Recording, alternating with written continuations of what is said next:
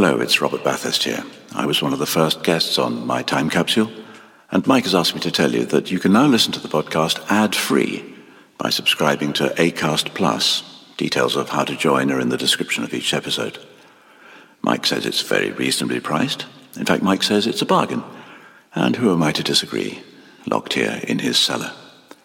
Anyway, for a small subscription, Acast Plus, My Time Capsule, ad-free. Free. Unlike me. When you're ready to pop the question, the last thing you want to do is second-guess the ring.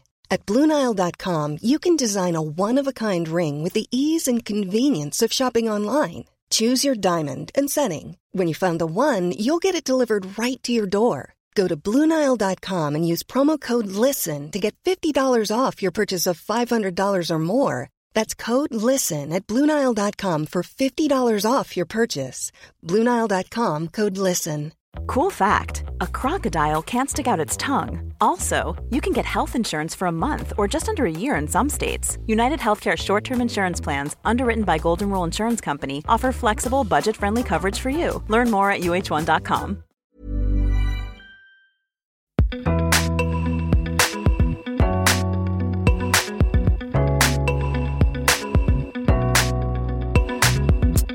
Hello, and welcome to My Time Capsule.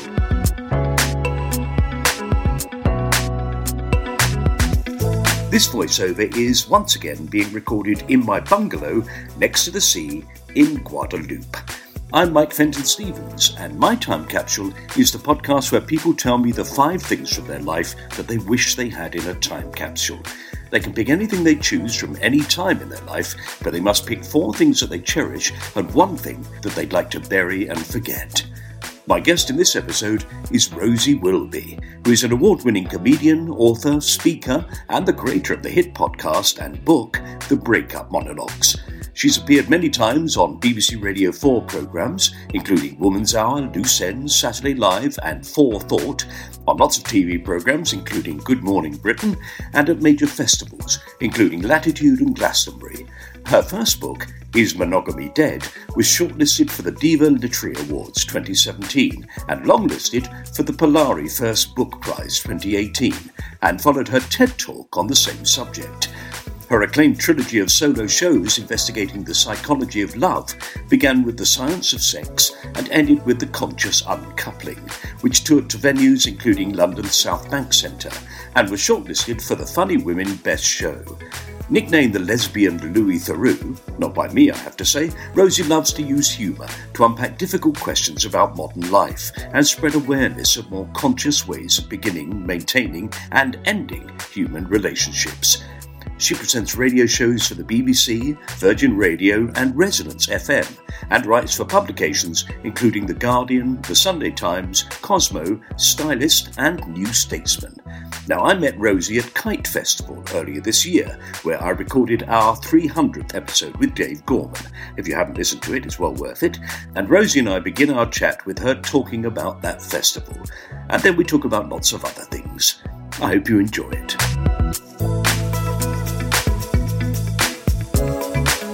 I think I was recording my podcast at the same time as John Major, and I thought that's a bit of a first, actually, being a programme clash with a former Prime Minister. Doesn't happen often. And your thing was absolutely rammed, wasn't it, at Kite? Yeah. It was fabulous, I thought. With Lou Sanders, lovely Lou Sanders. Yeah, lovely Lou Sanders. We were recording my podcast, The Breakup Monologues, and talking all about breakups. And we had some contributions from the audience, including 2 people who had broken up just before the festival, but had decided to still come because they booked tickets when they were together. But it turned out afterwards that she was not as happy about it as she thought she was. So some other women from the audience actually ended up adopting her and looking after her for the rest of the festival. So she ditched the guy that had dumped her, and she was having a lovely time with them. And I kept catching up with them throughout the festival. So it was a lovely thing that, we had changed the course of her weekend. It was lovely. I spoke to a couple of people afterwards. Particularly, there was a girl who said that she'd just broken up the day before. And you said to her, how are you feeling? And she actually very honestly said, not great. Yeah. Well, you wouldn't be, would you? Just the day after. It's a very difficult thing, I think. Well, I say this, and I think, as I told you, I have never broken up with anybody, and nobody's ever broken up with me. You're a rare beast. I'm a very rare breed. I started going out with my wife. She was fundamentally, I did sort of, at school, had a girlfriend that I would go to parties with. So it meant that when it came to the slow dance, we would dance together. Oh, a little slow dance. God, I'd forgotten all about slow dances at the school disco. Yeah. But apart from that, I was so self-centered, probably, and so keen on acting and being in plays. Yeah. I just thought, no, this is going to completely get in the way. I can't possibly have a relationship with anybody. It's going to ruin everything. Let's say you were focused. Yeah, let's say That's a good word. Okay. Yeah. Yes, focused rather than self-centered, maybe. But I think probably not. And then I met my wife doing a play, and that was it. Mm. And we've been together ever since. Mm-hmm. But yeah, so I'm not really... I listened to the whole conversation, fascinated really, because it's not a thing that I talk about. It's not a thing that I've ever really thought about, how painful that would be. Yeah. Well, I mean, I think what you'll find is that people like me who've had several breakups actually end up being less afraid of it. And in some ways that can enhance your relationships because you don't have this sort of ogre hovering over you, this fear of the terrible breakup, because you probably would be okay, because when we do have that happen, we do often discover hidden inner strengths that we never realised that we had, and we often embark on exciting new adventures that we can't imagine in the thick of it the day after the breakup, like that poor woman at the festival. No. But it does often open this exciting new chapter. And there are a lot of relationships, I think, where one or both partners are sort of acting for each other. They're pretending to be the person the other person wants. And that's never going to be a good relationship, is it? That's never going to turn out well. Because eventually you just go, I just can't keep this up. Yeah, spoken as an actor as well. Yeah. Yeah. I've been playing this role for 35 years and that's enough. It's like being in Coronation Street. Yeah. Yeah, so interesting. I mean, we're on our best behaviour on the first few dates, but then the rose-tinted glasses come off. We start to see each other for who we are. I think a lot changes when you live together, doesn't it? Yes, it does. Although not for everybody. I can't remember who it was, but I definitely remember an older actress said, well, the secret is never let your husband see you completely naked. And I went, really? I've never let my husband know the lights always go off before everything else comes off. I leave it to his imagination. It's much more fun. Okay, a bit of mystery. Yeah, all right. So I've loved chatting about relationships to people, and it's going to come in a little bit into some of my time capsule. How exciting. Well, let's find out what those things are then, Rosie.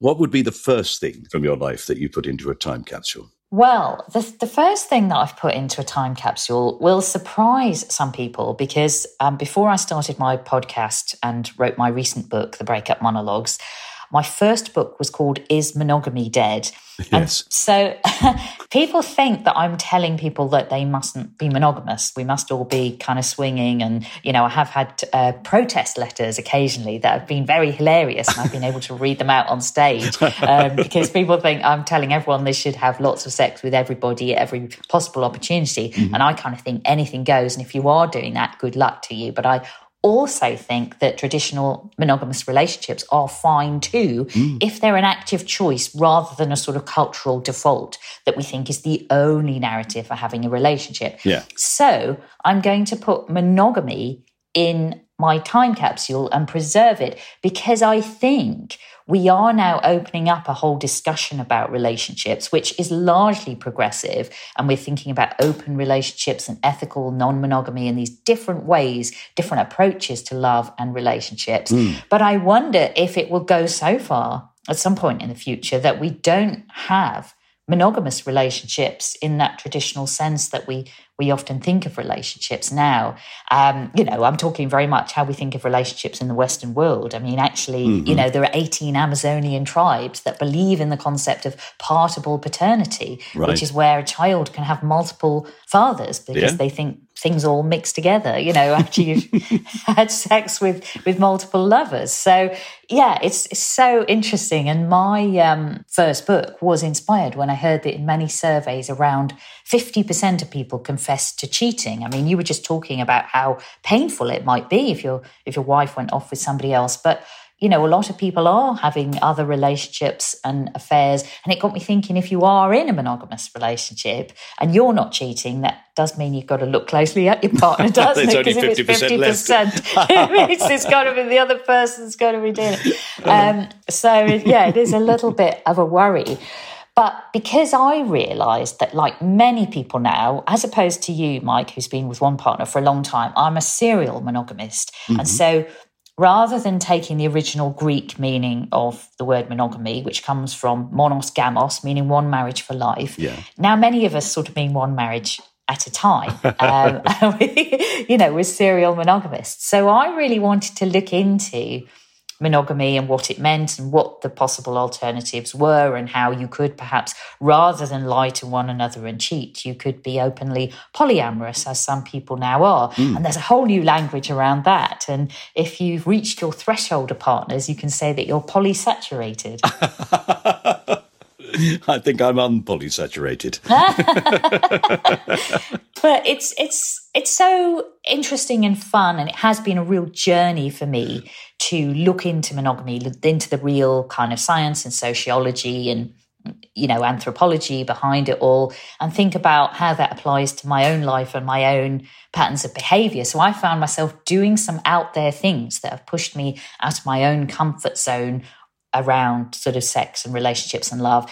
And one of those was I did comedy at a sex party. Right. Which was a very interesting experience, where I think I learned more about boundaries and about sort of communication and respect and mutual trust than in my life outside of that. Because if you're going to go to an event like that, you have to, on entering the space, sign up to a list of rules about respecting other people's boundaries, about getting consent for anything that you do, and so on.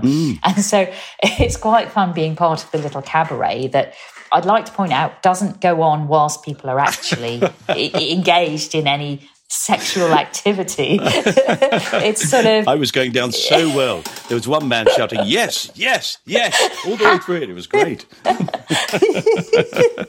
Yeah, so like this sort of sex room, if you like, is cordoned off, and that hasn't been opened yet. And you're doing a little cabaret to get people going, to warm up, your right. sort of foreplay. Yeah, to relax everybody. That's a good idea. That's it. Yeah, you've got to keep to a quite tight time, because at many comedy clubs, comedians overrun terribly, but you don't want to overrun when people are quite impatient to go and engage. Well, I'm sure it would become sex. Obvious, wouldn't it? You sort of go, I can see that you're keen for me to finish. It stands out a mile. So that was just a really eye-opening experience, and actually one of the kind of friendliest, most ethical events that I've been to, where people were just being really kind to one another and respectful and not really getting drunk or rowdy, because to foster a sense of accountability, there's what's called a PAL system, where you can't enter the space without a PAL who is somebody who knows you well, who's going to vouch for you and say, if they're being a dick, I'll take them home. Right. And so nobody ends up being a bit of a dick because they don't want to, be escorted out for the party. No. I think probably my upbringing, which is rather strict Catholic, I've always been slightly prudish when it comes to sex, and only in the sense that I get embarrassed easily. You're coping very well with this conversation. I find it fascinating. As life goes on, I become less and less embarrassed about it, because I've met all sorts of people in my life, and they lead very different lives to me,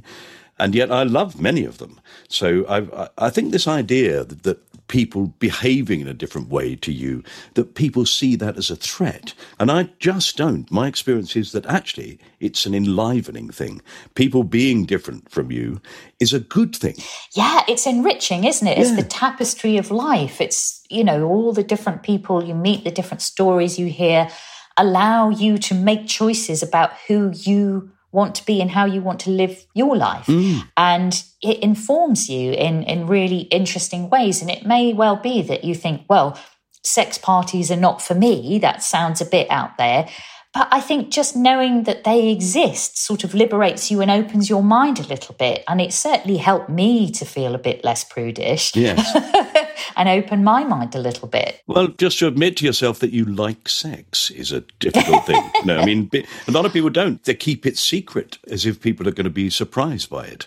Yeah, especially women as well. Of course, there's a whole narrative about women and how we shouldn't enjoy sex. Yeah. We should sort of just lie back and, do our duty, Yes, and also that thing of if you do enjoy sex, then suddenly you're a slut. What an extraordinary word that is, isn't it? Oh, it's terrible. Yeah. And it's so annoying how for men there's a whole different dialogue going on because they're studs and, it's and a bit of celebrated. A lad and those sort of things. Yeah. Or just the simple, he's a flirt. I mean, flirting is great. Flirting's fine. But I mean, again, this is something that's interesting about when I first wrote my book. That was 2016 and it came out in 2017. And it was loosely based on a comedy show that I'd taken to Edinburgh in 2013. And so it's interesting how much our conversation has moved on since that time, because when I was handing out a flyer for a show in 2013 asking if monogamy was dead, people were really a bit, I don't know. And some people came along to the show just to be angry and weren't sort of necessarily listening to what I had to say. And part of the research for that show was doing a survey asking what counts as cheating. So, of course, for some people, it might not be as black and white as you think. It's quite a nuanced question, isn't it? So for some people, flirting might count as cheating. Yes. Your partner might not be comfortable with you flirting with somebody. And particularly this new set of behaviours that come under the banner of micro-cheating, which is sort of online flirting or, maybe connecting with an ex on Facebook and liking all their posts, but somehow not disclosing how much contact you have with them to your partner. Yes.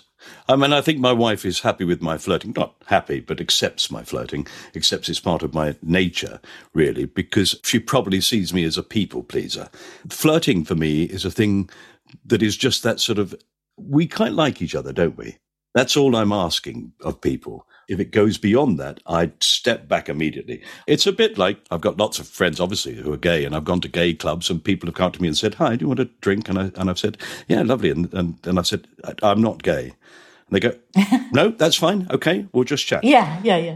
I'd stayed in a fantastic pub in Birmingham with two fantastic men, Paul and Paul, who ran it. I love it how people get together with someone who's got the same name. It happens so much. They were just such lovely people. And they kept certain things from me. They sort of said, "Don't go in that room. Oh. That's a dark room." I do have quite a sweet friend who thought that when gay men talked about going into the dark room, they were all really into photography. And he thought the wet room was a well-sealed shower room. Yes, I know. Yeah, well, actually, talking about the wet room and how gay men are often quite free and easy about sex in quite an impressive way, really, that I'm quite envious of at times. Another thing I did for research for my book was I went to the lesbian sauna because they've one night where they open a gay sauna up just to the women. And I thought, so if it's anything like when my gay men friends go, it'll be fun. Quite a bit, be wild. It'd be a bit saucy. But of course, because women just have such different cultural and social programming, most of us just ended up sitting, having a cup of tea and chatting and sort of folding the towels up and tidying after the hedonistic gay men. Yes. Oh, brilliant. How does your wife feel about, obviously you are acting, but when you kiss people in shows that you've been acting in, how does she feel about that? She knows how easily I become embarrassed about sex, so she's always impressed that she can't see the embarrassment. There's nothing sexy about doing a sex scene at all.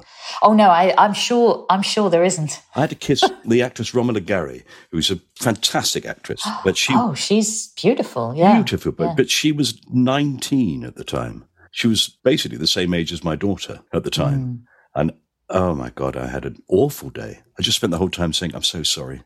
Oh, well, I'm sure you made it very comfortable for her. Yeah, absolutely. I did have to snog Olivia Colman, a French kiss. Specifically French kiss. Specifically French kiss. Because I was the world's French kissing champion. And that was the joke. We did a sketch together. And at the end of it, she said, what's your trophy for? I said, I'm the world's French kissing champion. She went, oh, really? I didn't know there were competitions. I said, oh, yes. No, very competitive. She said, oh. I said, I'm very good at it. She said, are you? I said, do you want me to show you? Okay, yeah. So then we had to kiss for about a minute. And then I came back and she just went, I can see why you won the trophy. And that was the end of the sketch. Very funny. Brilliant. Well, you can't really do a short French kiss, can you? No. You've got to, it takes a moment, that one, yeah. Actually, my favourite line from The Joy of Sex is the good mouth-to-mouth kiss should leave its recipient breathless but not asphyxiated. The idea that you would suffocate someone with a kiss, that's extraordinary. Well, you never know. Well, Rosie, we've definitely put monogamy into the time capsule. That's your first thing. Yes. That's a unique thing in any time capsule. Thank you. Right. So let's move on to number 2. Okay, my next thing is Britpop, because I enjoyed this kind of cultural period of history because I was in my 20s and I was a musician before I turned to comedy and then writing books and podcasting and journalism and all the other things I do. And I had a band which just went under my surname, Wilby, and we were kind of supporting all the bands at those venues in Camden. And I started my career in journalism, writing about other bands and reviewing. And I was working at Time Out magazine, and we would get all the listings rolling in by fax. It was all still really old school and lo-fi. I actually had a fax machine at home, which once in a bizarre burglary, the only 2 things that they stole were my fax machine and my tennis racket. But yeah, it was a really fun time in my life and an innocent time in my life, which came to sort of an abrupt halt because my music career ended when my mum died and things changed a lot in my life and how vulnerable I wanted to be in what I was writing and performing and sharing with people. And I think comedy initially was a bit of a way of hiding and sort of hiding behind something that felt more fun and escapist, although eventually I've come to this much more raw and vulnerable way of performing comedy and exploring things like breakups and loss and grief anyway. Yeah. But I think for a while, comedy felt like a bit of escapism, but also soon after my mum passing, and we do often have things happening all at the same time, don't we? And there was a fire where my then partner and I, my then girlfriend and I, we lost most of our stuff in this horrible fire. And it was just on the eve of my album coming out. And I was releasing it on my own label, but it had some great press and I had distribution into all of the shops and it was all very exciting. But we suddenly had really no clothes or anything, just the things we were standing up in. God. And so all my friends looked down the backs of their wardrobes for old clothes that they could lend us and things. And there was some dark humour in this because one friend had included her brownie uniform, which is just such a weird thing to sort of pop in the bag and think, well, Rosie's quite small. Maybe she could wear this. I would love the idea, though, that as a result of that, your image on stage changed. And that was the thing that launched you. When they said, this girl, she dresses like no one else. It's amazing. It's sort of almost like the 50s, but it's not. It's incredible. I could have been the original Britney Spears, couldn't I? In a brownie doing a uniform. Saucy brownie. Yes. Yeah. Now, what badges have you got? Hit me, Arcala, one more time. Yes. Yes, brilliant. So did you miss performing music? I do really, really miss it. And if I occasionally pick up the guitar again and sing a song, as I did when my now wife and I, we got engaged, I sang the Neil Young song, Harvest Moon. I picked up the guitar again and rehearsed it up with a couple of friends to sort of surprise her with a little serenade, which was so sweet. Lovely. No, I really love it. And I would genuinely love to sing again and perform again in some way, because when I did perform music, I was really shy and I really struggled with how to be on stage. And it was only really when I threw myself into the weird world of comedy that I learned more about stage presence and commanding attention and having a bit of a, just in the way you hold yourself and carry yourself. And of course, in what you say and how you edit that and focus that and hone that. I learned about how to command that attention, because sometimes when you do comedy, especially in the early days, you maybe have as little as 3 minutes or even 90 seconds. I did one competition audition where you get 90 seconds. Good Lord. What am I going to do in 90 seconds? When I was doing music, it would have taken me that long to tune my guitar. Was there ever any part of the music, though, talking to people as well? Did you have sort of a nascent beginning there? Well, yes, because I used to chat between the songs. When my band all sort of broke up, I was performing solo for a while, and I realised my songs were all quite sort of depressing and bleak, like the sort of archetypal female singer-songwriter with a guitar. Here's my song about a breakup. Yes, about everybody leaving me and going solo. Yes. But to sort of balance that, I started being very self-deprecating between the songs. Right. And people were really laughing. And so that was what propelled me into entering a few stand-up comedy competitions. Yeah. But yeah, I really loved that period in the late 90s when I was doing music and gigging around some wonderful venues, many of which don't exist. I regularly gigged at a place called the 12 Bar Club, which was in Soho. And now there is something on the same site, but it was like London's oldest building, I think, or central London's oldest building. It was this old forge. And it was this incredible place where it wasn't necessarily the best venue in terms of the audience being able to see, because the stage was at a weird height. So people were either really looking up at quite a severe angle, or they were looking down on you from a balcony and sort of looking at the top of your head. But that was just all part of the charm. It was so quirky and wonderful. Yeah. Did you play Camden Palais? No, I didn't play that one, but I did play a lot of the sort of Britpop haunts, like the Camden Barfly and Monarch and all of those sort of ones. And I did play Ronnie Scott's once as well. Fantastic. And did you support anybody that you now think, that was a moment? Well, weirdly, myself and my keyboard player, so the others had all left, but he hadn't left yet. We supported Bob Geldof on one or two tour dates, and it was a bit depressing because I thought, what a wonderful human being he is, all the things that he's done in his life. Our only interaction with him was he sort of grunted at us in the corridor. And, I felt a bit sort of disappointed. Whereas I did support Midge Ure when he was doing some dates. And I supported him at a date at St Helens. And he was so lovely. He was like, my dressing room's got tea and coffee and everything, and you don't have much in yours. Come into mine, come and have a cup of tea, have a chat, and he was so lovely. So shout out to Midge Ure, because he was amazing. Yeah, I met Midge once through his wife, strangely enough. And he was really sweet and really charming. But I did say to him, do you get really, really fed up when that royalty check comes through? Being the co-writer of Feed the World, the royalty must go through his account, as it were, but he gets none of it. And he said, I can't believe I'm still making this much money for charity every year. Fantastic thing, isn't it? I remember once getting my royalty statement and being really surprised that some of my quite sort of dark songs, I remember my girlfriend was really excited when I once said that I'd written a song inspired by her. And she said, what's it called? And I said, Underachievers of the World Unite. Why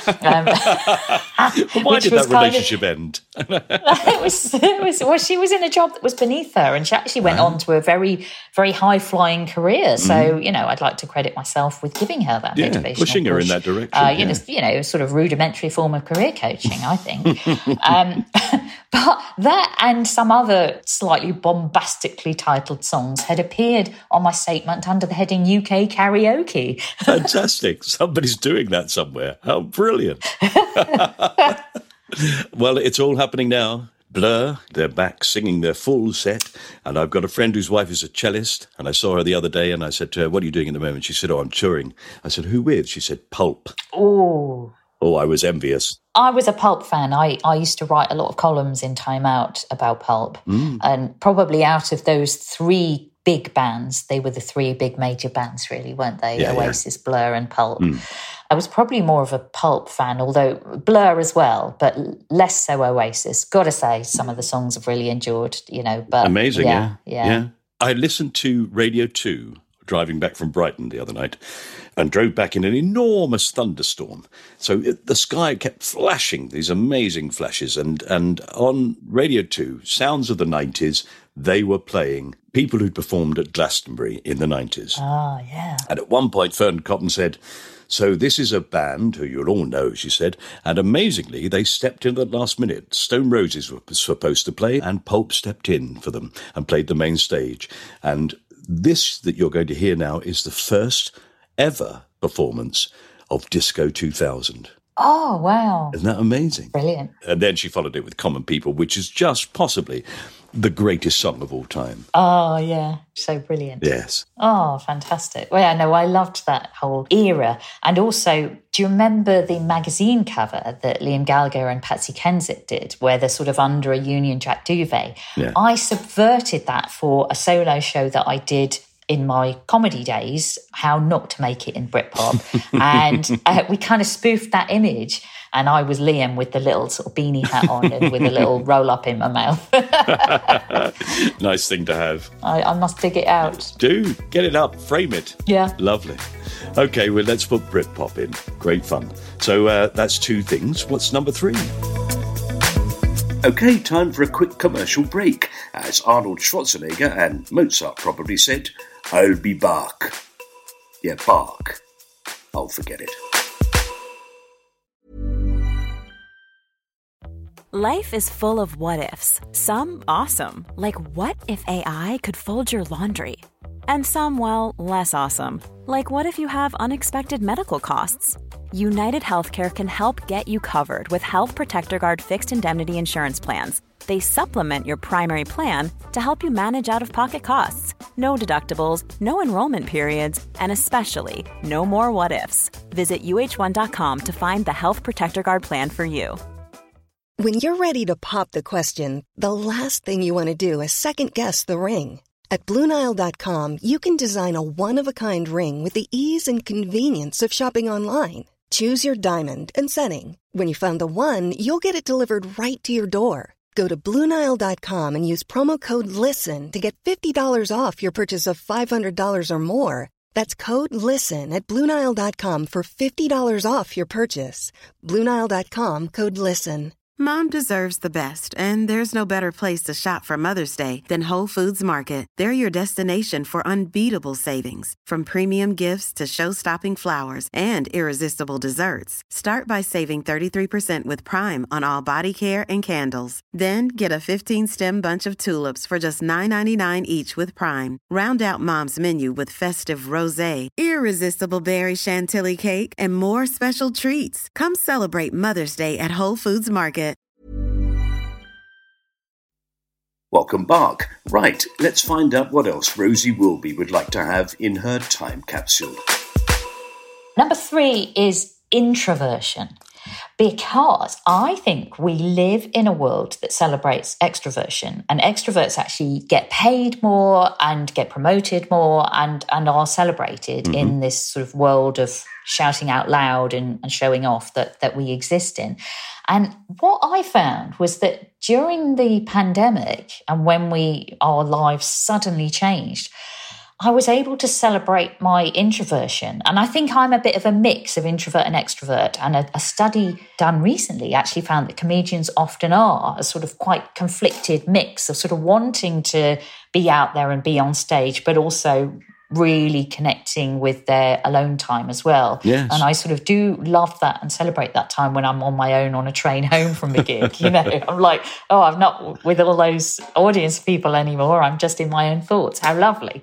So I really embraced my inner introvert during the pandemic. And even though it was a terrible time, and there's no question about that, there was something that was actually quite joyful about the sort of freedom and space and headspace that it opened up. I think tons of people changed their routines, changed their working lives, worked more from home, worked more flexibly, spent more time outdoors in nature and celebrating being outdoors.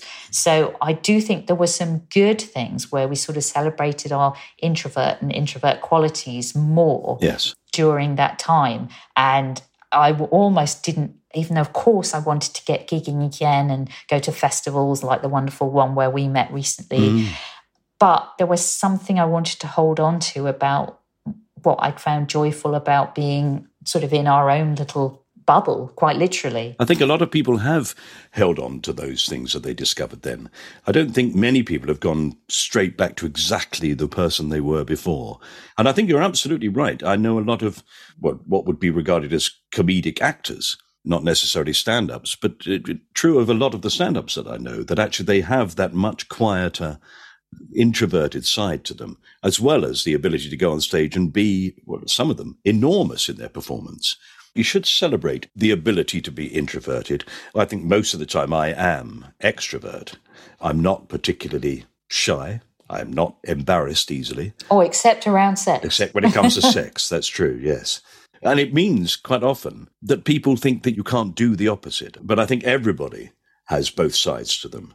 Yeah, and I think it's good to be able to spend time on your own and explore that resilience, because so many really, really loud sort of out there people I know, they really struggle with then going home and being with themselves on their own. Yeah, no, I can understand that. Quite often, those people have to keep driving themselves. They have to find another thing to do and another thing to do because they can't actually sit with their own company. I wonder what that says. I'm not wise enough or knowledgeable enough to know, but there we are. So the introvert in us. Let's put that in. That's your third thing, Rosie. Okay, and my next thing that I'm going to put in, which sort of relates to many of the things we were talking about earlier, and I'm going to put homosexuality and being gay in the time capsule, because my thinking is that in a world where we're all becoming more fluid in our ideas around sexual orientation and our gender identities, which largely is a progressive thing, I wonder if it does start to erase some of the identities at either end of the sort of old binary, if you like. And so the idea of being 100% gay may not last, it may not survive, which it worries me slightly because I've been very attached to the sort of cultural and social identity of being a gay woman. It's been really important for the process of sort of campaigning for equality, and because when you're sort of looking for legal change, sometimes things do need to be expressed in more black and white terms. And whilst it's great that we're all becoming more fluid, and men and women, whether they're straight or gay or bi or pan or cis or trans, you know, it doesn't matter so much now. We can all be human beings. Yeah. But I do think there was something very brave about the women and men older than me who put themselves out there and said, well, I am different, I am gay, and I want to be able to marry another man or marry another woman. And so I do think that's worth celebrating. But I mean, even I've realised that even though I'm quite attached to sort of always having described myself as a lesbian, that I'm probably not, because if we think about our sort of pure animal sexuality, I'm probably much more bisexual or pansexual, as we might say now, because one of the things that I did for research for my latest book, there's actually a chapter about going along and participating in a sex lab experiment, which you would find horribly awkward, I'm sure. And so basically you're wired up to the machines and you are shown erotic images, right, and your sort of levels of arousal are being monitored in various ways, including some sort of more innocent things like monitoring your pupil dilation, but some sort of, you know, genital arousal is measured also. And what's particularly fun about this experiment is that in between the erotic clips, they show you a control clip to sort of calm you down, and that is a David Attenborough nature documentary. Oh my God, shush, you're turning me on, please. Sadly, they're not measuring your arousal during the control clip. During the sort of images of the African savannah and sort of grass shooting up from the plains, or, yeah. So yeah, that was a really interesting experience, which made me realise that my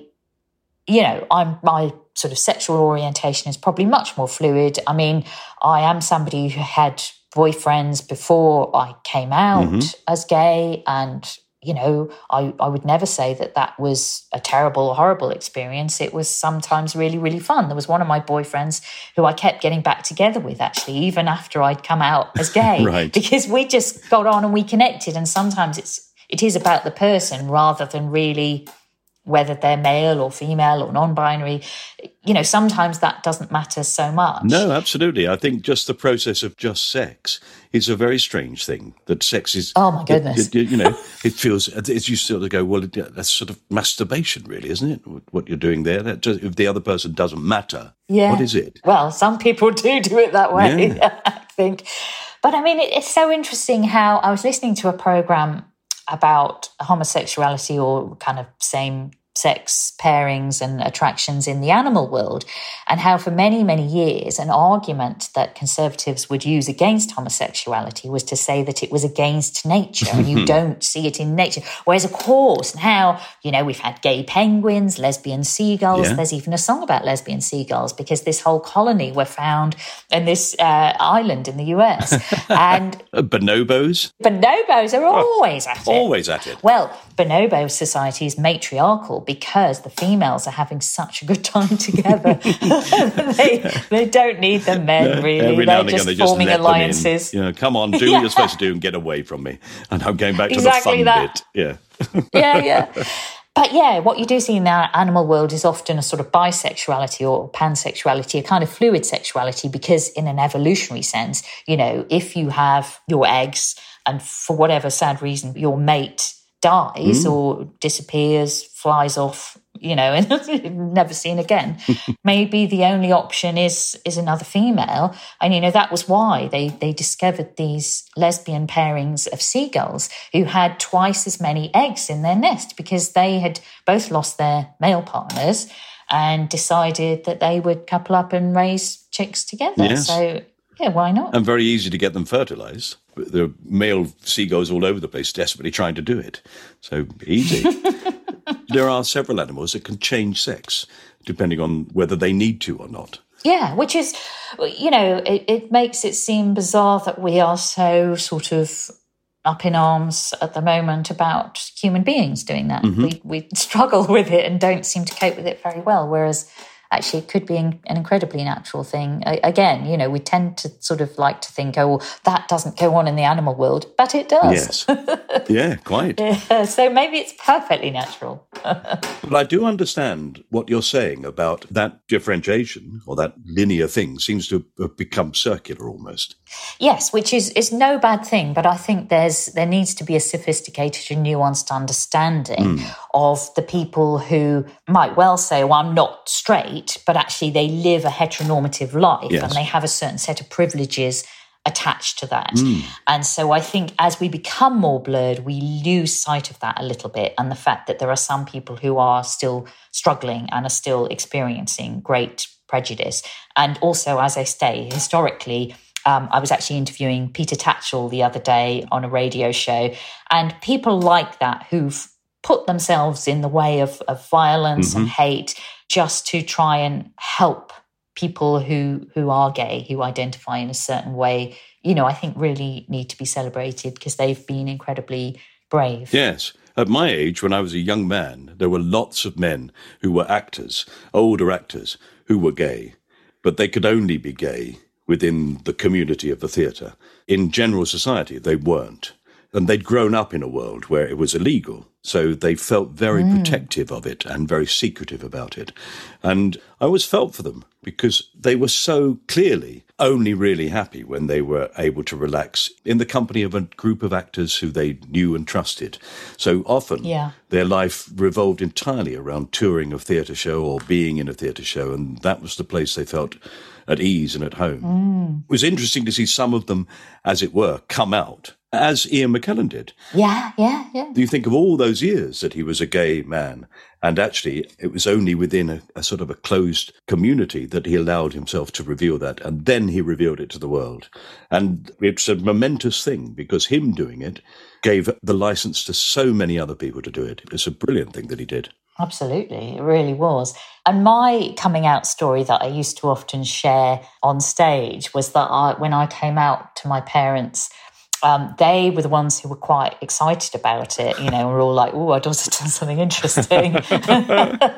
Oh, nice. And they were sort of like telling all the neighbours, you know, practically handing out flyers and printing up T-shirts. And my mum got excited and was trying to tell me something about her and her friend Joan when they used to go on holiday together. So basically, she was saying she could have been a lesbian in a different era. Yeah. So, but it's mortifying when you are a teenager and you don't want to hear that. You don't want to think about your parents having any sort of sexual identity, and particularly not stealing your thunder if you're trying to come out. And yes, quite. You know, I remember a lovely Australian actor who always played very sort of angry and bombastic, very straight men. And he was the most fantastically gay man I've ever met. Once we got into the green room, he would just burst into life.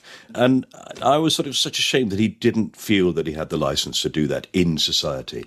And so thank goodness, to a large extent, that's changed. Oh, absolutely. Things have changed so incredibly much, which is, of course, wonderful. And I'm now married to a woman, which is something I just never thought would happen in my lifetime. Well, you know, when I was a student, in the early 90s, we staged a same-sex wedding demo outside York Minster, and like 2 women got married and 2 men got married. And what I found out years later, because we took photos of it and stuff, and I tracked these photos down because I wanted to include them in a multimedia show that I did a few years ago. And what I found out was one of the men wasn't actually gay. We couldn't find any gay men at the time. So a lovely straight man stood in. Yeah. But I remember we were shouting, "Love is not a crime," through megaphones. And we were sort of shivering because it was a cold day. There was a bit of snow on the ground. It was Valentine's Day.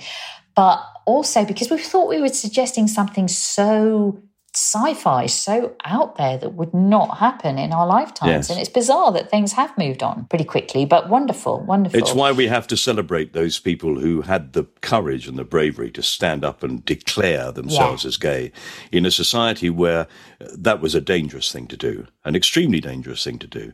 And it was not frowned upon at all for people to sort of go, well, let's just beat them up. Terrifying world. Exactly that. Imagine reversing that situation. Imagine if straight men like me had grown up and had to pretend that we weren't, and we were threatened every time we said we were. You only have to put yourself in the position of other people, I think, to understand how awful it is for them and how important it is to let people be themselves. Yeah, that's brilliant. And that's exactly why I wanted to put this concept, social construct, into my time capsule. But should we move on to what I want to sort of put in the bin, as it were? Yeah, absolutely. Let's find out what that is. Well, I want to bury and forget about dating apps because I do think that the algorithms that they match people with are a load of rubbish. And it's largely luck when you do find somebody nice. I once was on a site which was supposed to send you your list of ideal matches, and it sent me my own profile back to me. What was even weirder was it calculated that I was a 73% match. Not even 100%, Mike. Well, there's always something we dislike about ourselves, isn't there? I suppose so. But I do think face-to-face communication and connection is so much better than swiping on Tinder. It's sort of made us feel like people are a bit disposable. You know, a lot of dating experts would use this term, the gamification of love, so that actually dating and finding a partner has become like this game.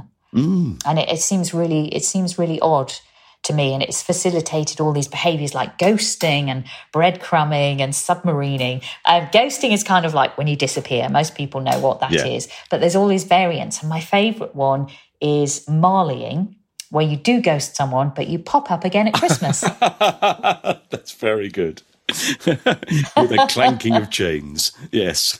Yeah. What a great name. Yeah. Well, I can see how for some people it's opened up the possibility of dating, and particularly if you're in a situation where you don't get to meet many people.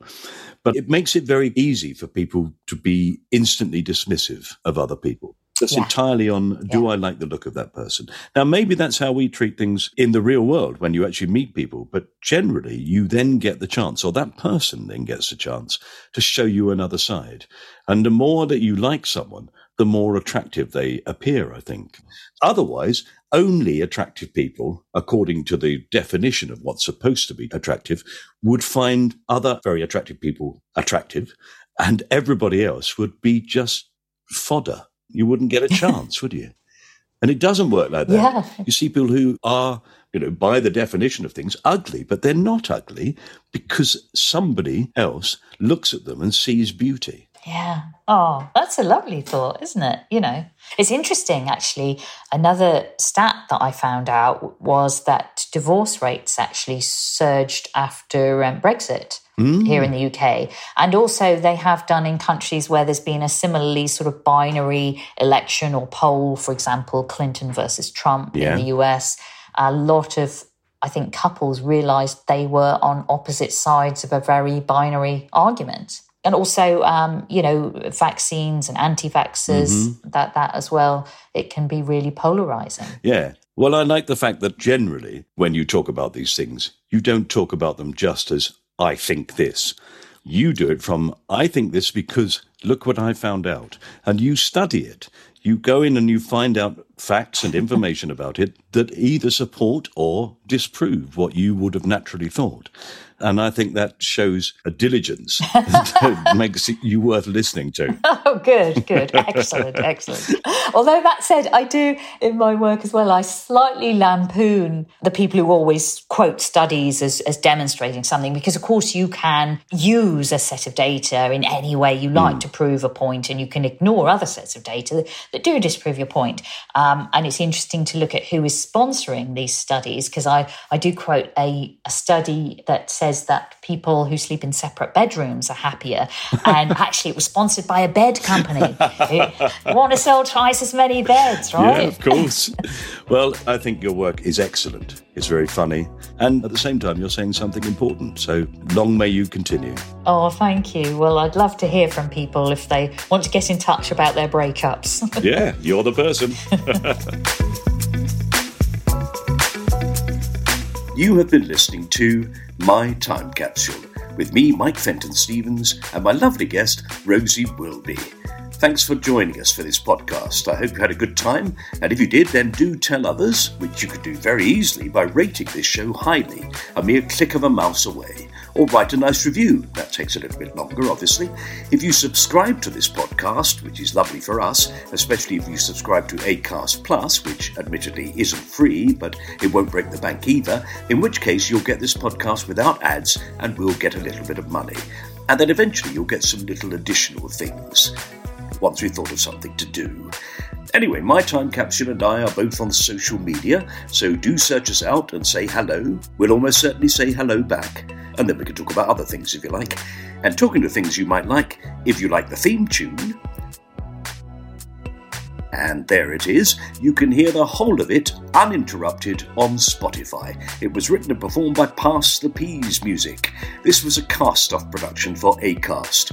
Our producer was John Fenton-Stevens. Thank heavens, or this would have sounded a right old mess. All right, yes, I know you think it sounds a right old mess anyway, but it would have been much worse.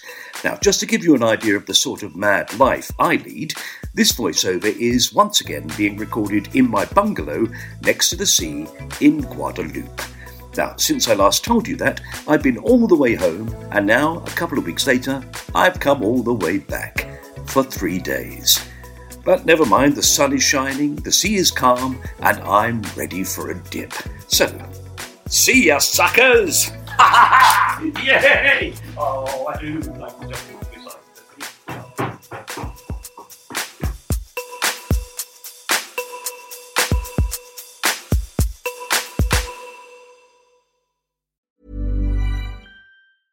Mom deserves the best, and there's no better place to shop for Mother's Day than Whole Foods Market. They're your destination for unbeatable savings, from premium gifts to show-stopping flowers and irresistible desserts. Start by saving 33% with Prime on all body care and candles. Then get a 15-stem bunch of tulips for just $9.99 each with Prime. Round out Mom's menu with festive rosé, irresistible berry chantilly cake, and more special treats. Come celebrate Mother's Day at Whole Foods Market. Hey, it's Paige DeSorbo from Giggly Squad. High quality fashion without the price tag. Say hello to Quince.